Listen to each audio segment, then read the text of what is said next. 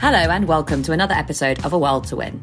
This week I talked to Andrew Murray, the former chair of the Stop the War Coalition, former chief of staff at Unite, and a former advisor to Jeremy Corbyn.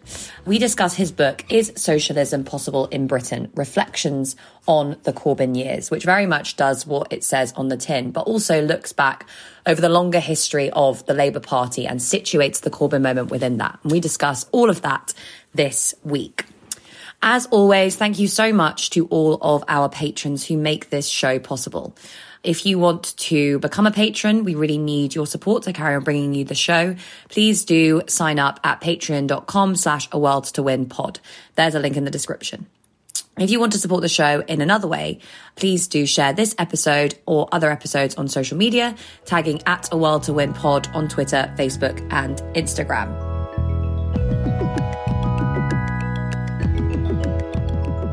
Hello and welcome to another episode of A World to Win.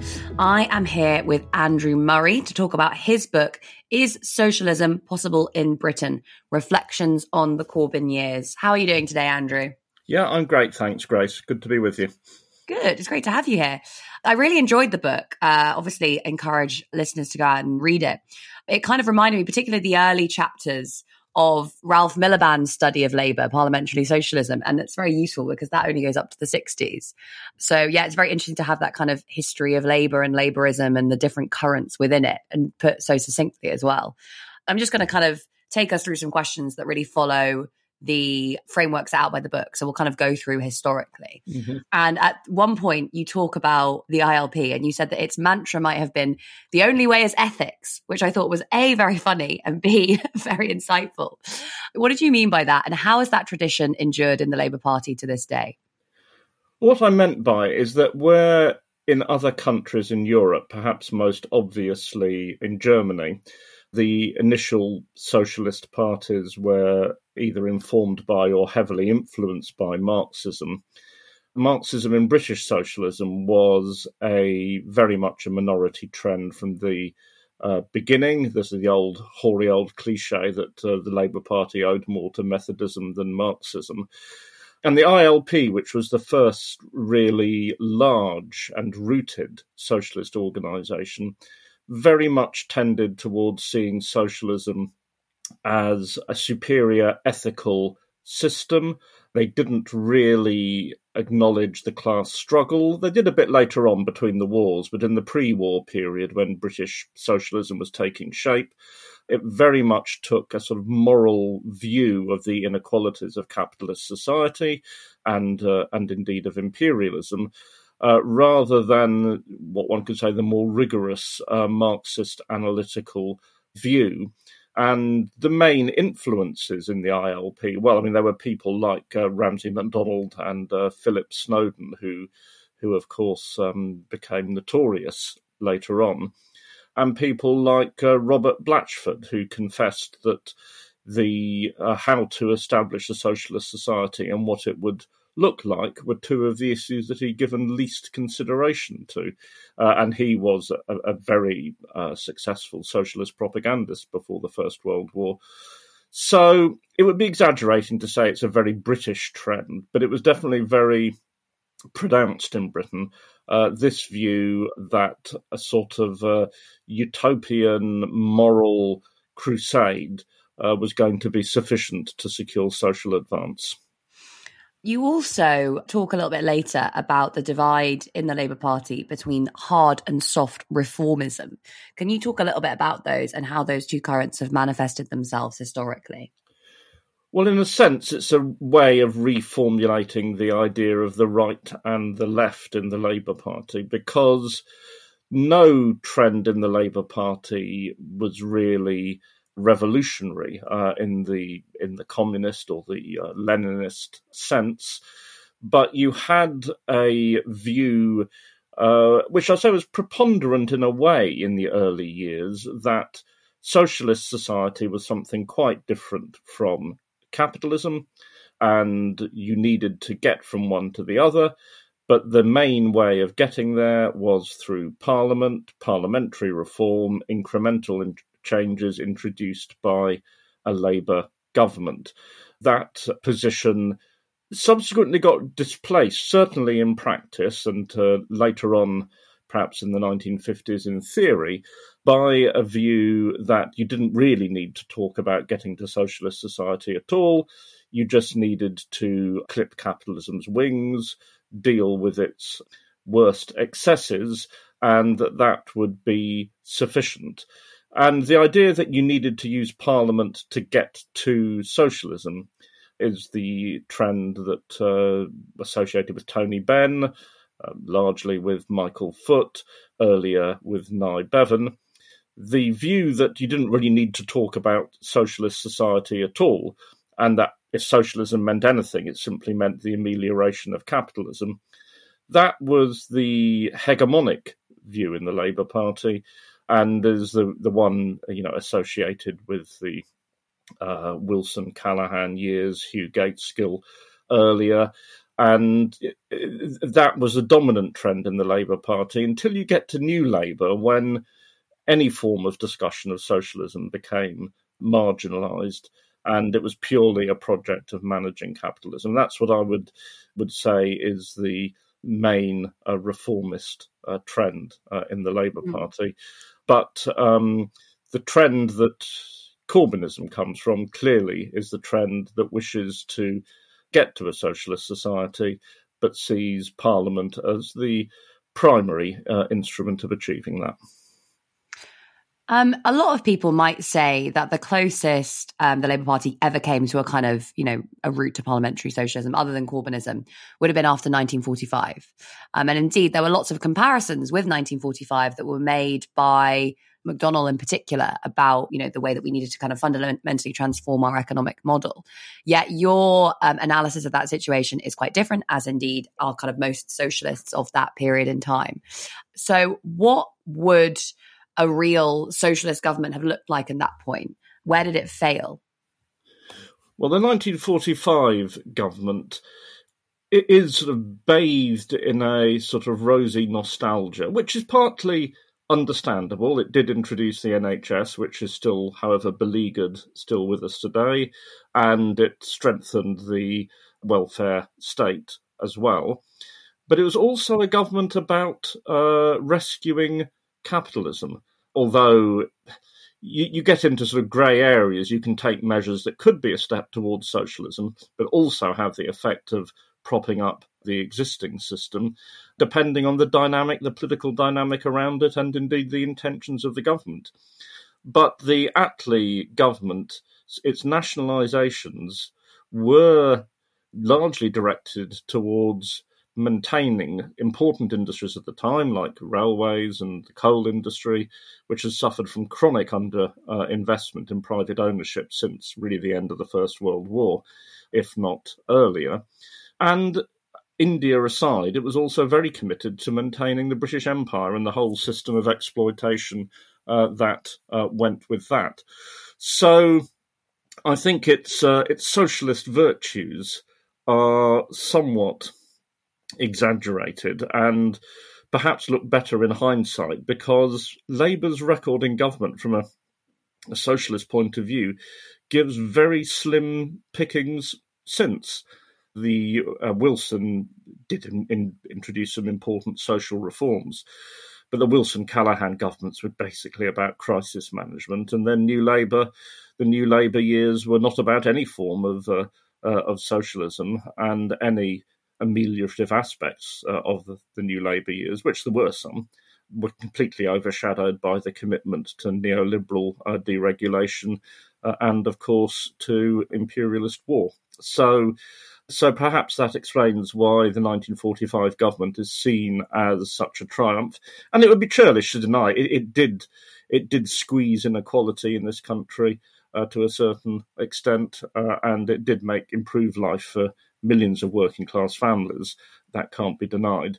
But by then, it never really, I think Labour's leaders never really had the intention of creating a socialist society as it should properly be understood.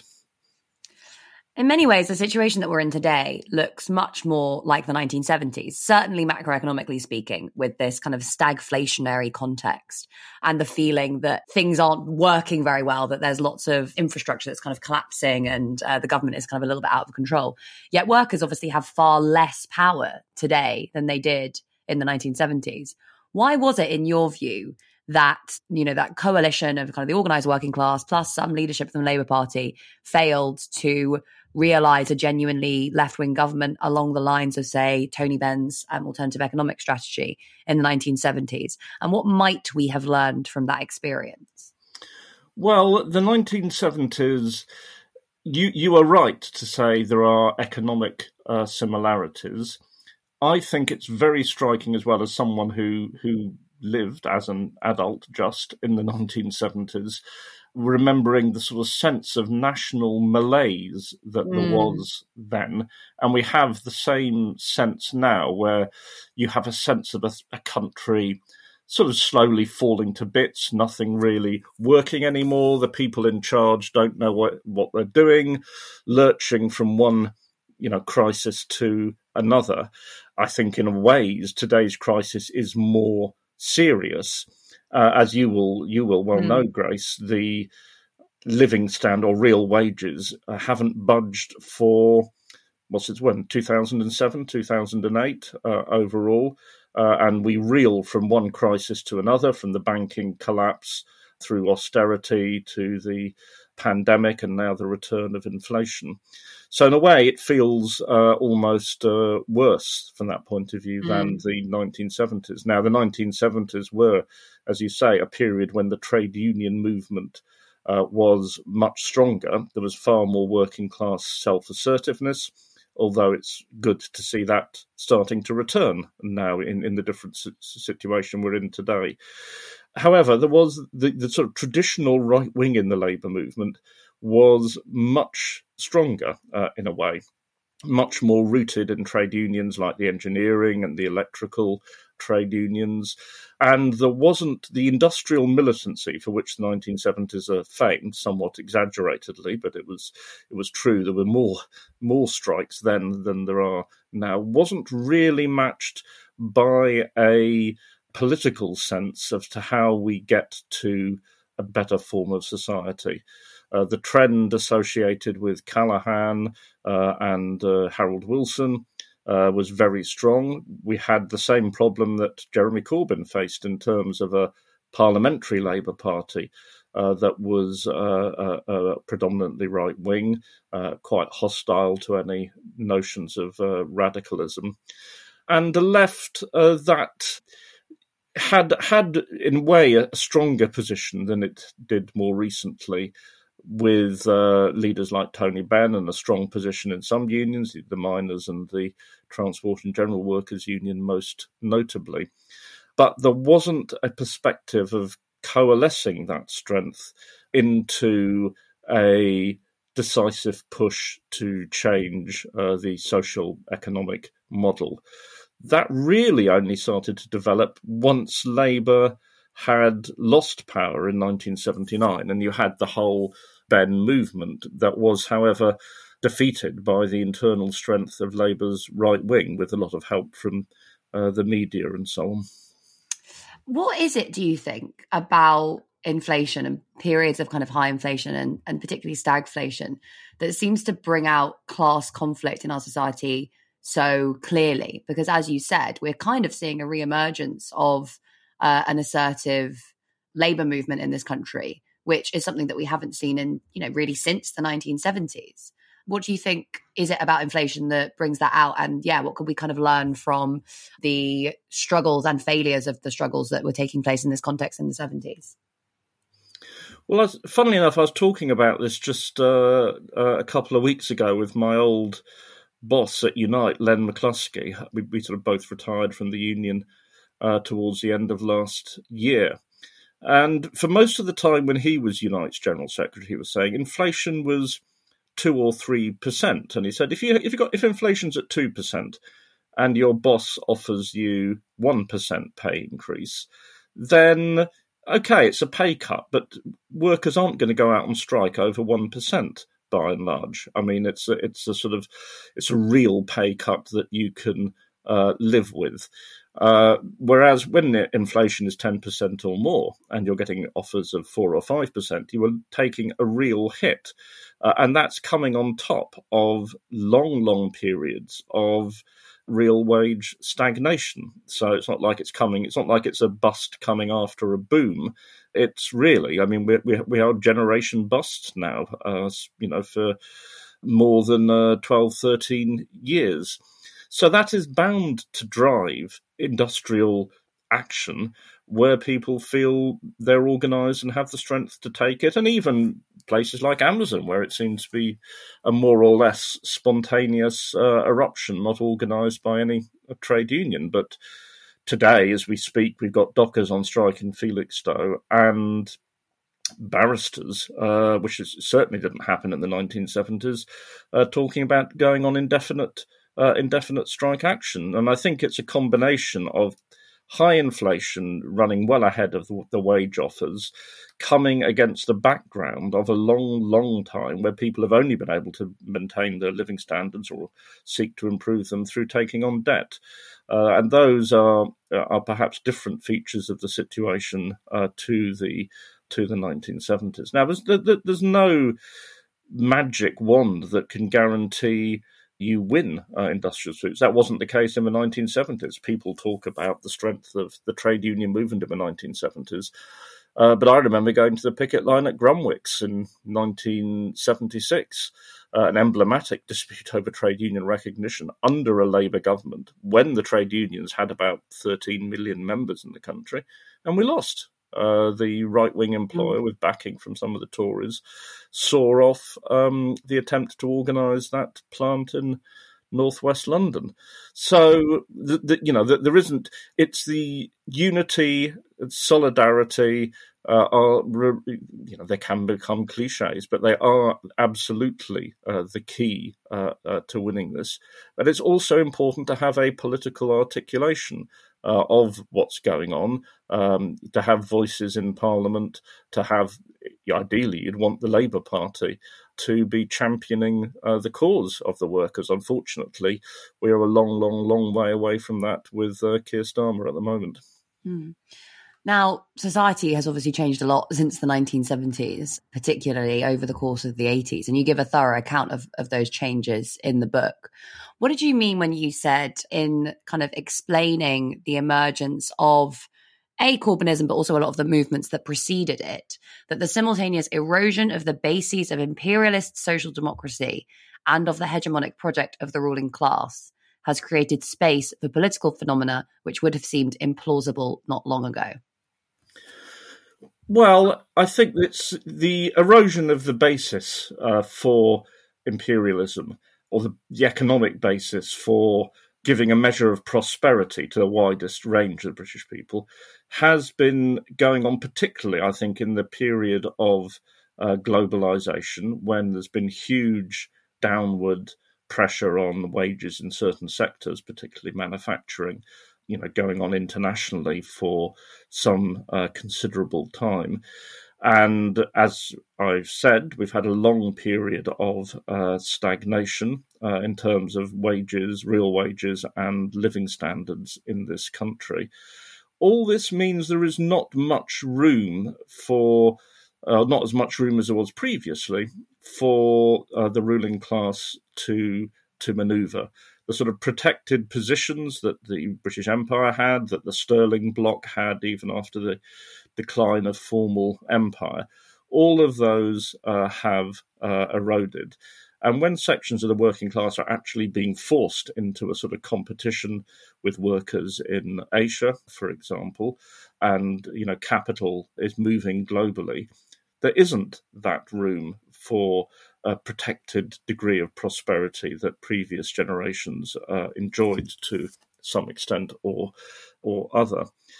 And also, I think the ruling class, and this is something that perhaps isn't addressed often enough by the left, which is everyone talks about changes in the working class, but changes in the working class between now and the 1970s are significant and obvious. But a change in one class in society can only mean changes in all of them because they don't exist as separate categories. They exist in an interdependence.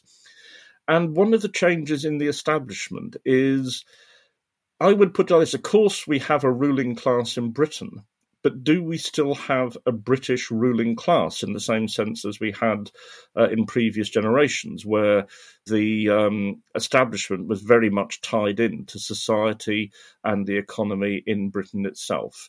Whereas now you almost have a sort of deracinated ruling class that is very much oriented towards the global economy, that is based in London, but is not looking inwards, as it were, to the economy of Britain, but looking outwards to the global economy and maximum profit making there. And this has all rewritten the script of politics to some extent or another.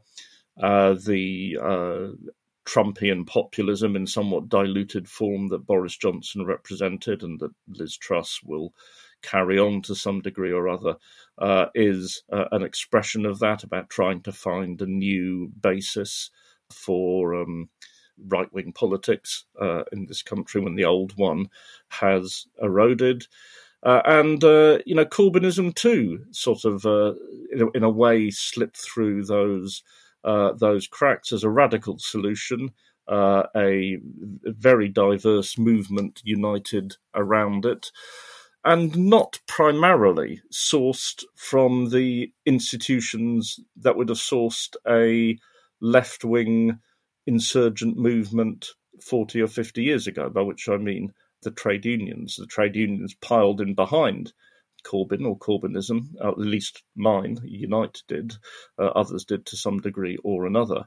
But we didn't, it didn't originate from within us. And in a way, those cracks widened the longer Corbynism went on, or at least after 2017 they did, with splits between the metropolitan support that Jeremy enjoyed and the Labour voting areas in other parts of the country where the position deteriorated.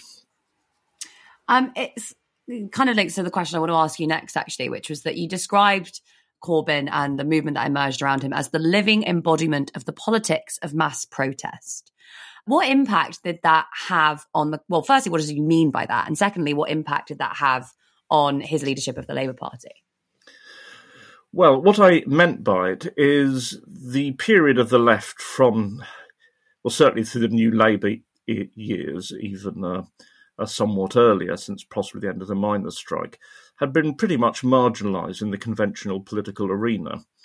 But there had been certainly two really big upsurges of left-wing or left-led protest outside of the parliamentary arena. The first was the anti-war movement against the Iraq war and the Afghanistan occupation, which I was very involved in and brought an awful lot of people out onto the streets. And the second was the initial movements against austerity in 2011 through to 2015, very diverse. It includes Occupy, UK Uncut, the People's Assembly. So the left was mainly existing in those years as a force on the streets. And Jeremy, of course, personally was absolutely centrally involved in all of that. I mean, so too, to some degree, was John McDonnell, Diane Abbott and others. They were marginal in Parliament, but very central to left politics on the streets. And I think Jeremy, without that record, I mean, I was chair of the Stop the War Coalition, and the number of meetings I did with Jeremy around the country, I simply could not count. It'd be well into three figures, certainly. And he was always there, whether it was a small protest, a picket line, or a big rally against war, against austerity, in defence against racism, in defence of migrants, whatever. He was always there. And so that meant that in 2015, when he started going around the country for the Labour leadership election, he was actually much better known than his parliamentary record would have suggested amongst the people active in and around the Labour Party. Now, what difference it made, I think it's one of the two things about Jeremy that the ruling class or the establishment most abominated. One was his anti-imperialism, but the other was the fact that he wasn't really immersed in the parliamentary game.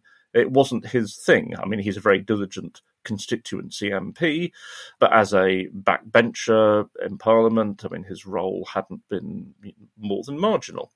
And this idea that he would actually prefer to be campaigning on the streets, he actually thought external pressure on Parliament was an essential part of democracy, not an aberration or an excrescence. That was one of the things that was most unpalatable to the political mainstream.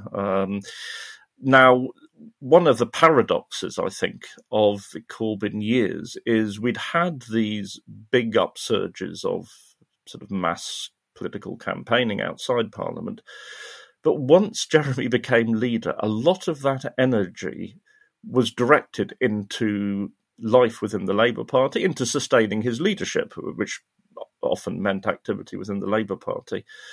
And the extra parliamentary campaigning, which was a source of strength for Corbyn-type politics, diminished. And there was a level of disengagement there. And I think that was, in the moment of its success, Corbyn's leadership sort of diminished its own base, its own mass base, because you're not going to change the political temperature in this country simply by Parliament alone, even by winning a parliamentary majority alone, unless you have the capacity to get millions of people involved in actions, however small and limited, in changing their own lives. You're not going to be able to sustain a radical project in government worthy of the name. Now, mass movements, mass protests can't be sucked out of thin air. There has to be issues there and causes.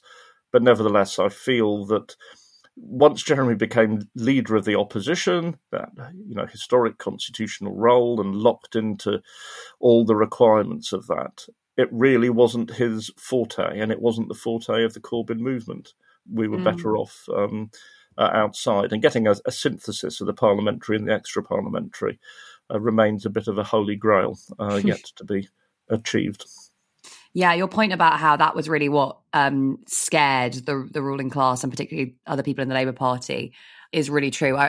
Tony Blair did a very revealing interview maybe a year or two ago. I think it was actually, I was reviewing Seb Payne's book on the Red Wall seats and why the Tories had won them. And Tony Blair in that interview with Seb Payne said that the thing that most worried him about Corbynism was the involvement of all these kind of, social movements and the rabble basically being able to kind of influence policy and ultimately potentially the British state. And that was kind of saying the quiet part out loud, really, which was that, these institutions aren't supposed to be in any way accessible to the vast majority of people. And Corbynism was a moment at which they kind of nearly at least were. Yeah, exactly. Well, Tony Blair is an elite politician par excellence. And yes, that was the sense that, Jeremy had at least one foot outside the Westminster bubble, outside its priorities and its procedures.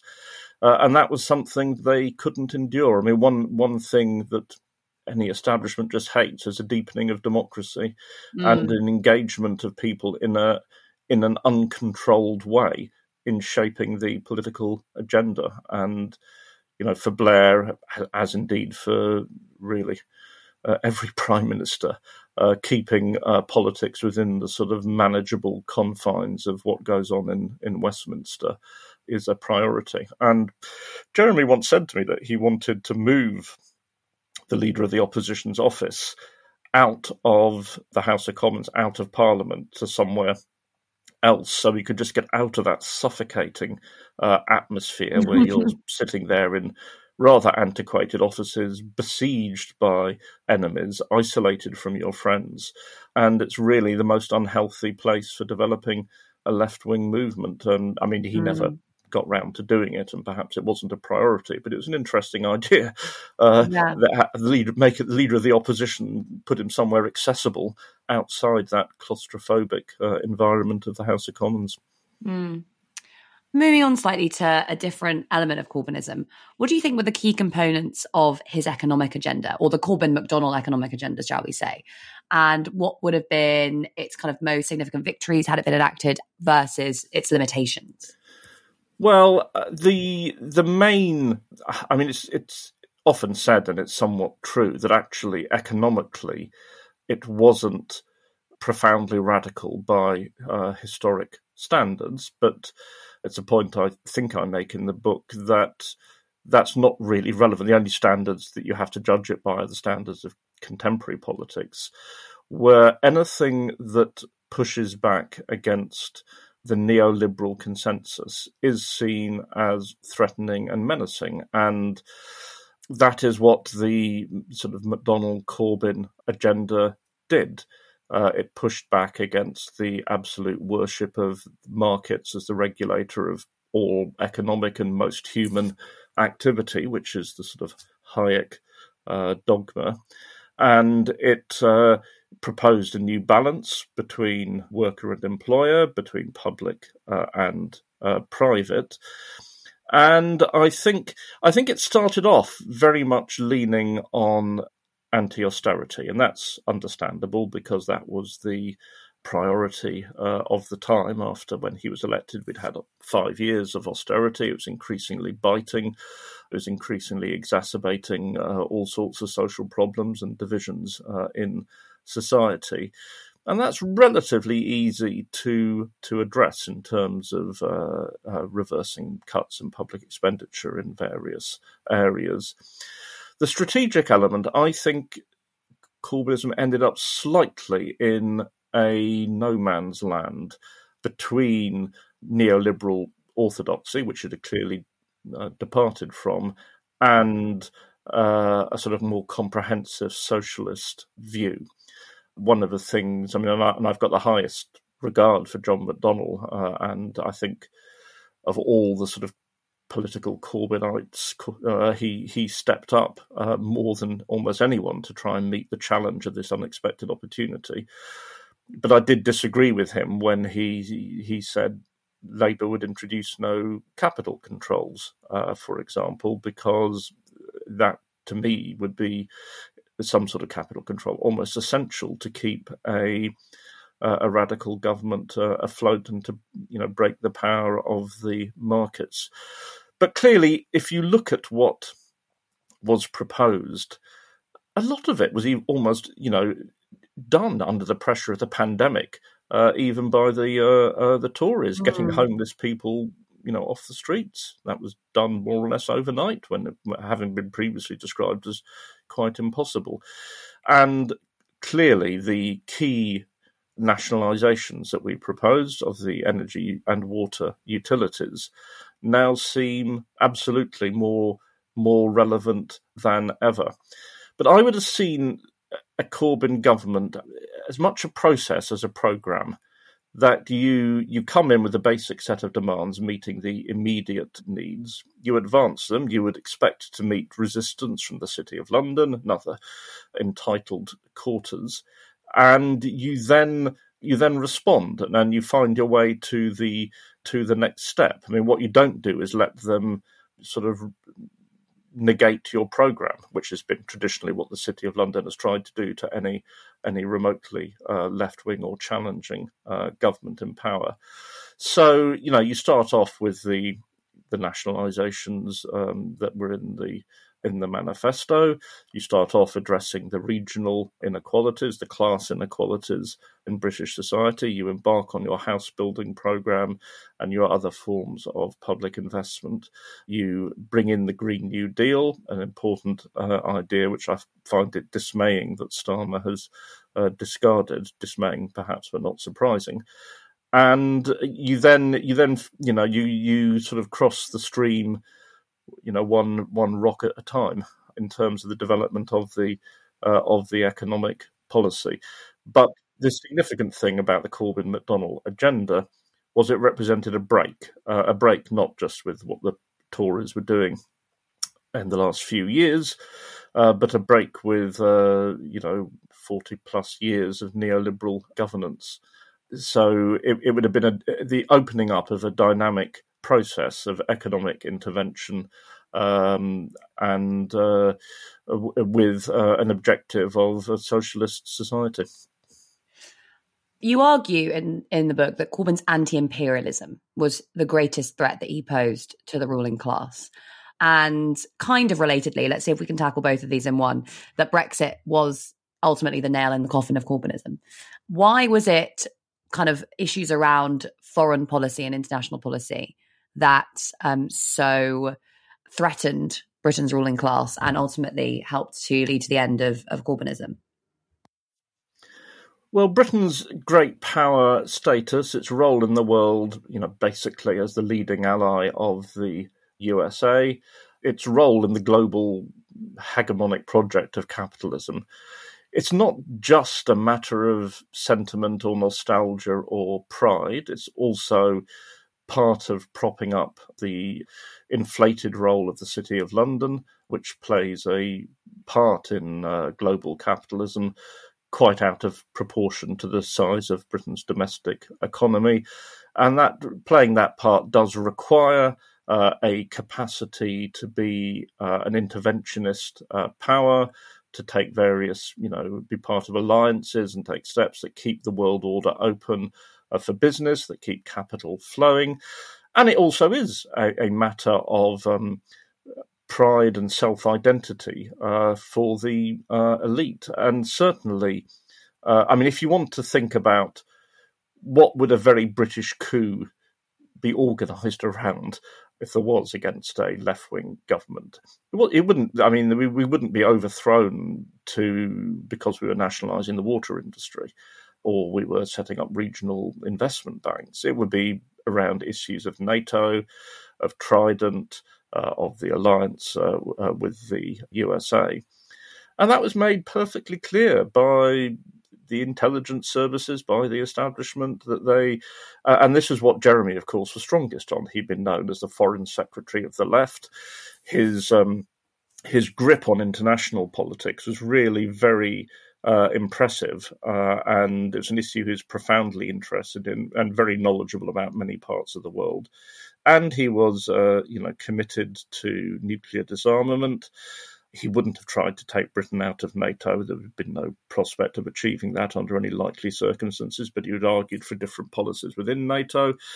And, of course, he was very committed to securing justice for the Palestinian people, amongst any number of international causes that he championed.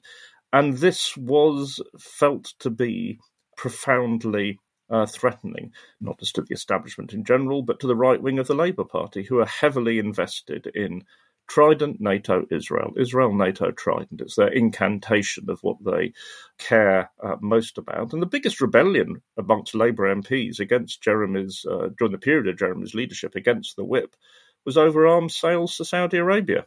I think nearly 100 Labour MPs, virtually half the PLP, declined to support a motion put down by the front bench calling for an end to arms sales to Saudi Arabia. So that shows the intensity of that feeling and the hatred that they have, and it's expressed very adequately by Starmer now, for the anti-war movement, for anti-imperialist politics, is something that runs very, very deep. It's cultural as well as political. It's bound up with British exceptionalism. For example, he was shadow minister for the Middle East and North Africa at the time. He's now moved on, a guy called Wayne David. He said that, the Labour Party under Corbyn was suffering from an obsession with anti-imperialism. Now, you could not find anyone in the world outside Britain who feels that an obsession with anti-imperialism has either been notable in the Labour Party in the past, nor that it would be inappropriate, because nostalgia for the British Empire is exclusively a British phenomenon. Peoples around the world, nobody wants us back, and the more recent record of invasions in Iraq, in Afghanistan, in Libya, mean actually that a certain obsession with anti-imperialism is absolutely necessary if any Labour government is going to play a better role in the world. So you were connecting this with Brexit. It was a fault line that ran through the Labour voting coalition that was needed. the redefinition of politics around are you Leave or Remain rather than Labour or Tory was fatal. It drowned out the transformational message of Corbynism, and also it bogged Corbynism as a politics of principle and integrity down in all sorts of parliamentary manoeuvring, which, as I've said, was the least productive use of Corbyn's time. And we had a 2017 manifesto commitment which said we will deliver Brexit only on Labour terms. That worked. In 2017, we held our coalition together and expanded it, indeed, quite considerably. We then got driven into supporting a second referendum. And I argue in the book that it was in 2017, after the general election, when Jeremy was at his highest point, where he had the possibility, I think, to reframe the terms of the debate to some extent and rule out a second referendum at a time when there wasn't a significant movement for it. And that chance was missed. We were just sort of waiting for the May government to collapse. We overestimated how likely that was going to be. And then in the end, we got bogged down in an incremental move towards a position which I can't really be too scathing about, where we were going to have a second referendum. The choice was going to be between a Labour negotiated deal, that would be quite like the status quo, and Remain, which would actually be the status quo, we were then going to, most of the leading figures in the putative Corbyn government weren't even going to advocate for the deal they'd negotiated. They were going to say, no, we still want to remain. And you could see coming from a mile off how this would play in the constituencies that we ended up losing. The brutal fact of the matter was if we lost 1 million Labour Remain votes to Lib Dems and the Greens, it would cost us hardly any seats at all. If we lost 1 million votes, Labour Leave voters to the Tories, that was 30 or 40 seats straight off the bat. So that's a sort of telescoped version of the argument I try and develop in the book, that while any number of factors, including some that will exist in the future, like opposition from the media, the state, and the PLP from parliamentarism, played a part in Corbyn's defeat, the mishandling of Brexit, the moving away from the 2017 position, was ultimately the coup de grace. The next thing I wanted to do, which might end up not really working out, but I wanted to discuss all of the 6 lessons that you lay out that we could have learned from Corbynism. We're not going to have time to do that. So instead, I'm going to pick out a few. Okay, this one I particularly liked. The left must remember its achievements because our opponents won't. What does that look like when we look back over the Corbyn years? Well, 2017 was a huge achievement. We astonished everyone, including to some extent ourselves. And by we, I mean the whole movement around Corbyn and his leadership that had unexpectedly won in 2015, had defended itself successfully against the PLP coup in 2016, was almost universally supposed to blow up on first contact with the electorate. We got this vast increase in Labour's vote, in Labour's share of the vote. Only the third time since 1970 that Labour's got more than 40% of the vote. And of course, that has now been completely written out. The 2019 result was the one that the media was expecting us to get in 2017. That was politics as normal, radical leader, big defeat. That's what they expected in 2017. And they didn't get it. And I think we do need to go back to 2017 as a sign of the potential that a well-judged radical programme and campaigning vigour and vision, allied to a politician with integrity, that it did all against the background of a society that was already looking broken, and it looks only worse now. That is a way that the left can very nearly win. Of course, we lost in 2017, and that needs to be remembered as well. But very often, 40% is quite enough to win. And so that's that's something that we do need to remember. And it's something that the Starmerites and the media, they just pass over in more or less silence. 2017. It's only 2019 that they want to recall. Lesson 5 is that class politics should define our political battleground. Play on Tory territory and you're losing from the outset. Yeah, I mean, class politics is sort of somewhat besieged at the moment, and how it is integrated with what's known, and I don't use the term pejoratively, identity politics, is a challenge.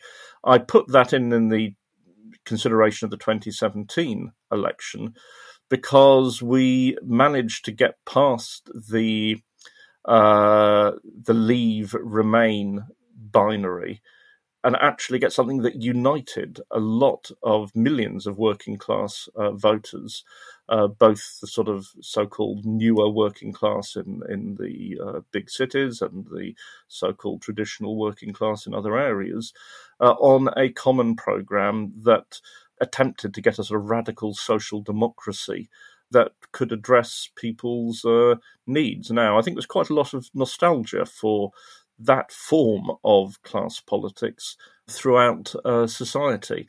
And it's about, class, and I think class needs reconstituting as a social actor and as a political reality in Britain today.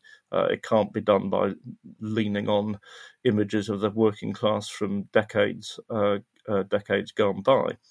But it is not a divisive thing, class. That's how it's often misrepresented in the media.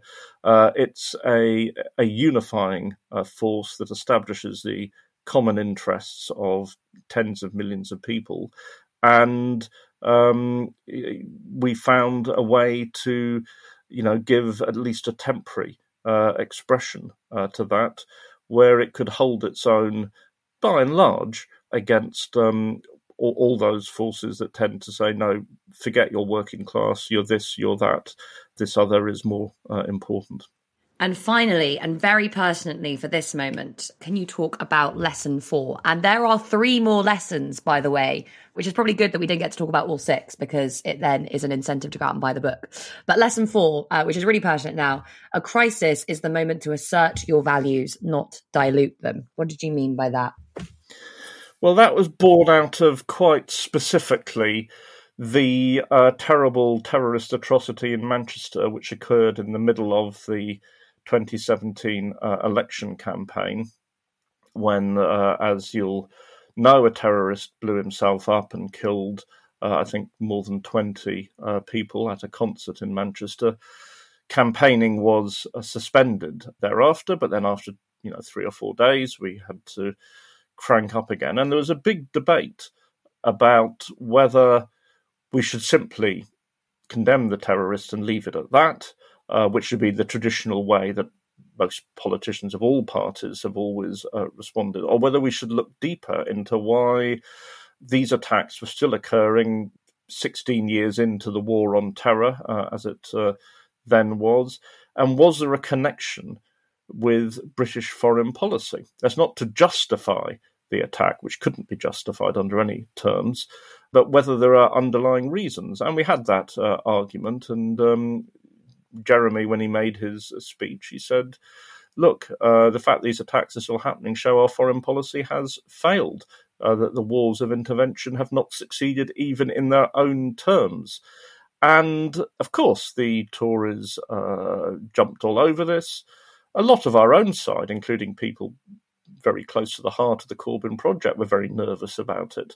But, opinion polling showed immediately that most people agreed with Jeremy, so the Tories had to drop their line of attack. And my view at the time is there's no point in fighting to win the leadership of the Labour Party and so on if when you get to the moment you abandon what Jeremy had been arguing from public platforms for the preceding 2 decades in favour of just expedient or mealy-mouthed things. Tell the truth and stand up for what you believe in, because if you do, you may lose, but if you don't, you've lost already. On the second page of the book, you argue that Well, this is in reference to a write-up of the Financial Times, which describes the Corbyn years as a shameful footnote in British history. But you argue that when Corbynism enters the history books, it may indeed be more than a footnote, perhaps rather a template for the future. There's no small irony in the fact that a lot of the stuff that we need right now to fix capitalism, just to kind of avoid a very, very deep and pronounced economic crisis, was in the 2019 and 2017 manifestos. But no one will touch it because Corbyn said it. Do you think we'll eventually end up with a kind of economic Corbynism of the ruling class?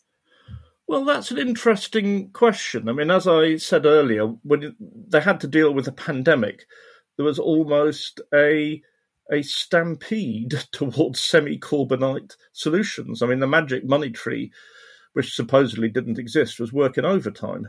And I mean, yes, I mean, this is the thing that some of the measures can in extremis be used to prop up capitalism rather than transform it. I remember at an early stage in the pandemic, a guy called Alistair Heath, you probably know of him, he's an ultra Hayek Friedman supporter who is a columnist at the Telegraph, assuring his readers that the measures that Sunak and Johnson were taking then, that Friedrich Hayek would have approved of them because they kept the system going for fear of something worse. Now, I don't suppose many people were particularly troubled at the time as to whether Friedrich Hayek approved of what the government was doing or not.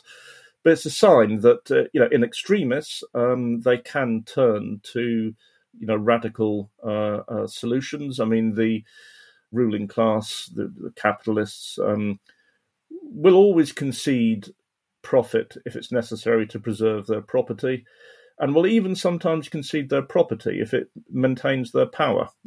Social class power is the critical threshold that they will not let anyone else cross, and they will manoeuvre and take solutions from anywhere in extremis. And I think, however, that the programme that Corbyn proposed looks even more relevant now than it did in 2017 or 2015, because we're in a much more of a crisis. The shambles has got worse. And Starmer has obviously turned his back on everything associated with his predecessor, but life will assert itself. It is asserting itself with the industrial action, the growing wave of anger, and the panic that the establishment are looking at for this winter with fuel bills and so on. There's only so far people can be pushed. Maybe they will start to lean in a Corbyn direction. It's not likely, I think, under Liz Truss, as we're going to get. But in which case, the space is all the greater for the left to, raise its own values in its own programme and say that only this can really make a difference to the state we're in. Because I was told long ago, and I believe it's true, that 90% of the case for socialism is capitalism. Very true. Which is to say, if capitalism worked well, you wouldn't need to discuss whether socialism is possible or not, because no one would be interested. But it's a continuing failure of capitalism that puts Corbynism and other forms of socialism back on the agenda again and again. And that is probably a very good place to end. This has ended up being a really fantastic conversation and went on much longer than I expected because there was just so much to discuss. But there is still so much more in Andrew's book, so I'd really recommend people going out and buying that. So thank you, Andrew, for joining me on this episode of A World to Win. Thank you very much, Grace.